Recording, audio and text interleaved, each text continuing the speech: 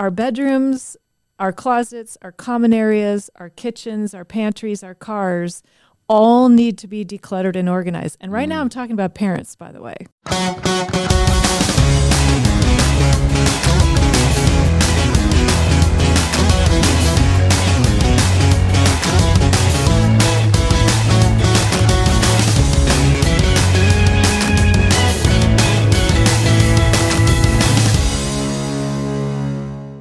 Ladies and gentlemen, welcome to the Lost Art of Parenting podcast, where we are here to help educate, entertain, and encourage you in all things parenting.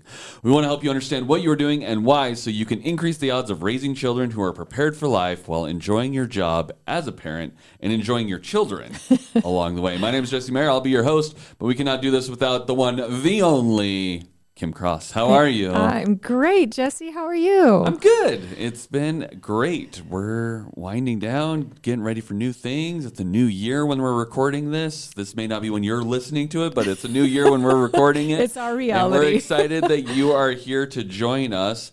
And Yes.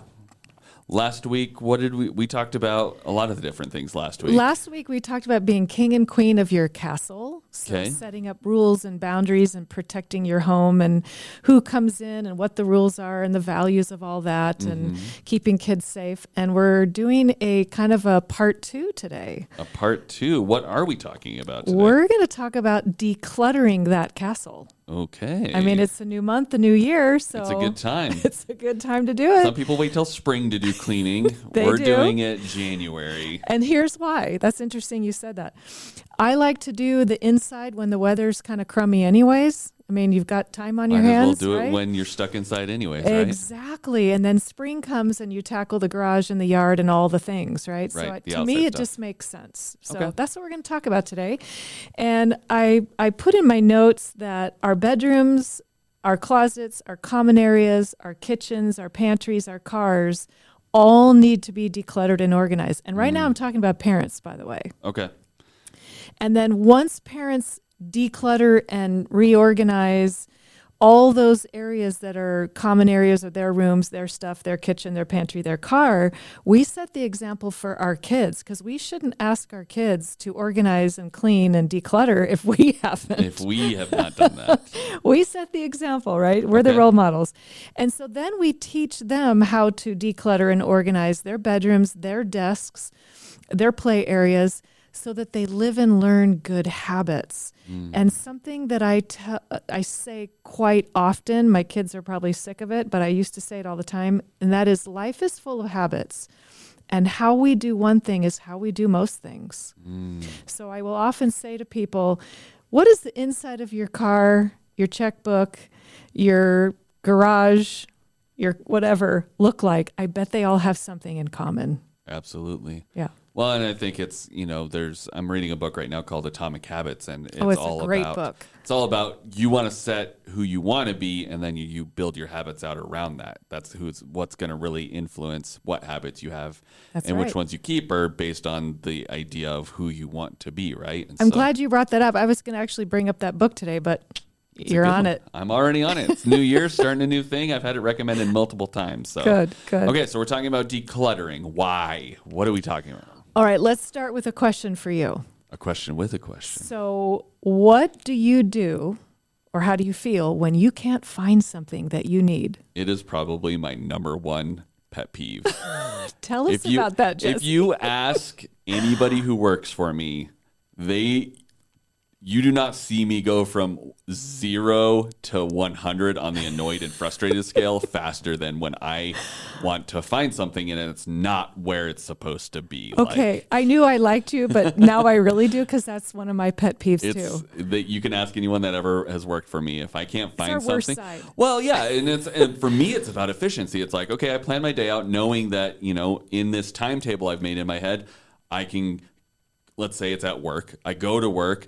I know I need 5 minutes to gather this camera, the battery, the thing here, and nothing stresses me out and frustrates me more than when I get there and it's like, why can't I find this lens? Why can't I find these batteries? Which then makes me late, which then makes me, that's my other pet peeve, is being late, because I pride myself on trying to be timely on things. And so yeah, it immediately puts me in a foul mood. We have that in common, my friend. Okay, so let's talk about the why declutter. This is a great intro. So our environment has an impact on us. You just explained that, right? So a messy, disorganized workspace impacts our brains. It actually has an impact on us and how we think. And so we can come into a situation that's highly organized and feel kind of motivated. It's like it's clean, it's ready to go, it's inviting, or it can be overwhelming, and that can completely destroy our motivation and cause procrastination. Kim, don't go to my office during Christmas time. It is a very scary place. I've seen it, but it was temporary. All right, the other thing is chaos often leads to more chaos. So if it's disorderly, disorganized, cluttered, after a while you go, it's overwhelming, it's too much. All right, whatever. And you add more chaos to the chaos because there is no order. Right? And when things are out of control, and control, by the way, is one of the 4 critical needs of people. When things are out of control, so is our brain. And our brain isn't working well if we are stressed, overwhelmed, angry, frustrated. It does make us out of control. Being organized teaches kids not just routines and good habits, but it's healthy habits, right? So clean rooms, clean desks, clean backpacks, clean binders help teach kids really good habits for organization, finding things, feeling motivated, knowing where things are. And they actually impact, like I said, their brains and their thinking. So that can be either good or bad. And study habits impact kids and grades, and their study environment impacts them. And I'm going to unpack that a little bit more in a minute. But it's a huge thing. This is especially true of kids who have ADD, because kids who have ADD, attention deficit, right? So you put them in a very disorganized, dysfunctional, cluttered environment. They're going to be very easily distracted. They're not going to learn those hurdles of organization very well in a cluttered and disorganized environment. And I work a lot with parents that their bedroom and their desk has a big impact on their study habits and how they're thinking. I think it's true, just even if you don't have ADD. I think it's especially true. But with the way our brains have been changed from screens and our lack of ability to focus on anything for a long period of time, I think now more than ever, it's super important that we try to keep those spaces as minimal as possible. Correct. Because we already struggle to focus on something longer than, X amount of seconds or minutes or whatever, because our brain is constantly being bombarded with all these different ads and whatever. It's like we're trained to not focus on anything too long. Yeah, we're shortening our attention span, and we're actually being overwhelmed and inundated by information, input, all this stuff. And then if your home, your castle is supposed to be your sanctuary, and it's disorganized and cluttered and overwhelming with all the stuff, you're just going from stress to stress. Right. Where's your refuge? And nobody really likes, even if it's, especially if you're sharing your space with someone, it's like if it's just you tend to give yourself a little more grace, but you can really adversely affect somebody else. Like if you have a roommate or a spouse or a coworker, nobody likes that overflow, chaotic energy. You want to be a good roommate, spouse, coworker where you keep your space organized, because they also may be struggling to keep focus. So it's not just you're impacting now, you're impacting everyone else. So or members of your own family, right? Exactly. So this also gets into really needs versus wants. When we know what we have and we know where we can find it, we have contentment, because contentment is a result of that declutter. Not only do we know what we have and appreciate what we have, we're not repurchasing something we already have, and we're not constantly shopping for new things, right? So less can be more. We value and we appreciate what we have. And the other reason why we need to declutter and organize is you can teach your kids some great life lessons here. When you go through things that you no longer need or use, you bring your children with you to donate them. You're role modeling giving to others. You're role modeling we're not going to live in excess. We have what we need, and we don't have a lot of stuff clogging up our lives.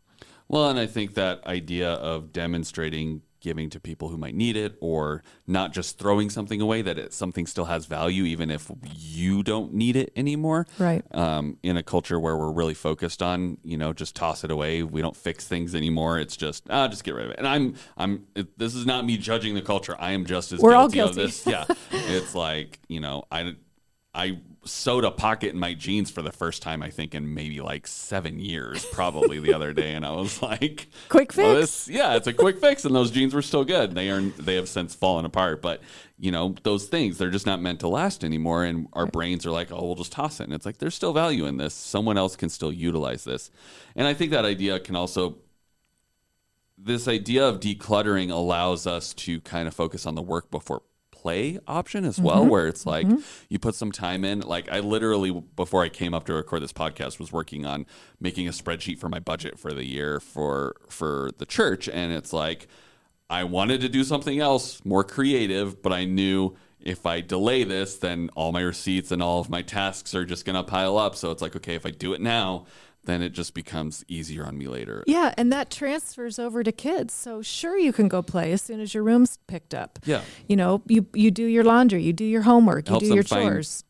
Define priorities, and then it also gives them self-discipline, which long-term gets them to places where they're leading things because they have the skill set to make priorities and That's right. understand. Self-control. Yeah, self-control. Yeah, exactly. And those daily routines and habits of organization are linked to healthy other things like eating and exercise, right? Because I mentioned earlier, how you do one thing is often how you do everything.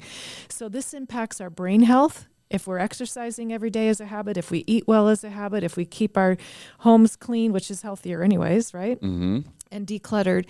And having an organized environment that's consistent adds predictability and security to our brains. We like that. Those are good habits, and it's good for our mental health. And I mean, I think ultimately when we're teaching these things to our kids, it's really helping them come up with a purpose and saying, hey, what I do matters. The state I live in matters. Mm-hmm. These accomplishments of getting a chore done, even though they don't want to do it. There's a lot of things in life that we as adults do that we don't want to do. And so you're setting them up for success of like, there are things that you're not going to want to do, but usually if you do them, they come out to have a pretty great reward in the end, or they don't cause you problems later. Right. And you want to train them up early on that, because trying to teach someone who's 18 that there's consequences and that they have to do things even though that they don't like them is a significantly harder task and very rarely sticks. Yes. And what's cool about, having a clean room or organizing or decluttering or going through your things and donating, it's tangible. We don't have much of that anymore in this world.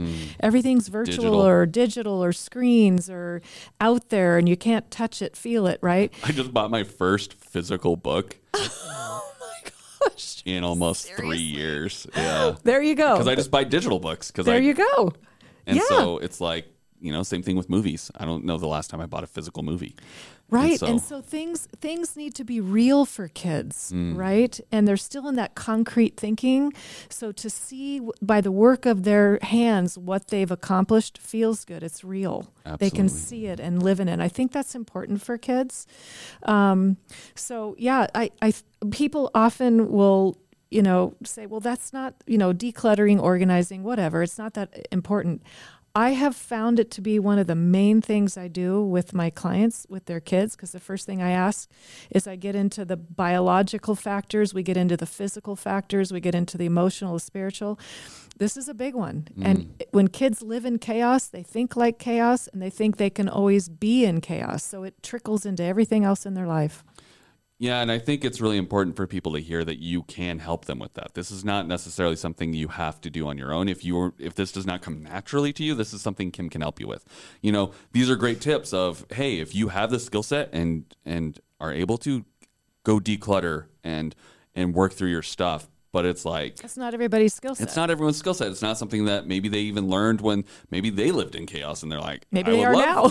Yeah, and it's like, I would love to do that. I just don't know where to start or how to do it or what the best way to do it is. And it's like, there's entire TV shows about people needing someone else to come help them. And Kim's local to Boise, and she wants to help you, and she's focused on your health. This is not for a reality TV show just to make money. This is her to wanting to improve your life and your kids' life. So if that's something that doesn't come to you naturally, if you need help on how to declutter and do it in a way that's going to be beneficial for both you and your family, make sure you get a hold of Kim, because she can help you create a living space that's organized, predictable, consistent, free of distractions, clutter, and unnecessary stuff that's just going to drain your time, your energy, and your attention. And if there's one thing we need more of these days, it's time and attention. And right? and with our kids, don't spend all the time. You're going to invest a little time up front getting this all done, but in the end, it's easy to maintain. You're not wasting time running around looking for things and buying things again. And now you have more time with your kids. And isn't that the most precious thing we have? Absolutely. So if you have a desire to declutter your life and you want to kick the year off right, make sure you get a hold of Kim at rethinkparenting.com. Make an appointment. She can help you get started. She's even helped. We're filming here at Foothills Christian Church right now, and she helped us declutter our scary attic place and our workroom, and both of them are phenomenal right now and look amazing, and so many people have commented about how much better it is. So she has a unique knack for it and is very passionate about it. So let her help you declutter your life so that you can live a less frustrated and healthier and happier life. So make sure you reach out to her at rethinkparenting.com and make an appointment today. So thank you guys so much for joining us, and we'll see you on the next one. Thanks, everybody.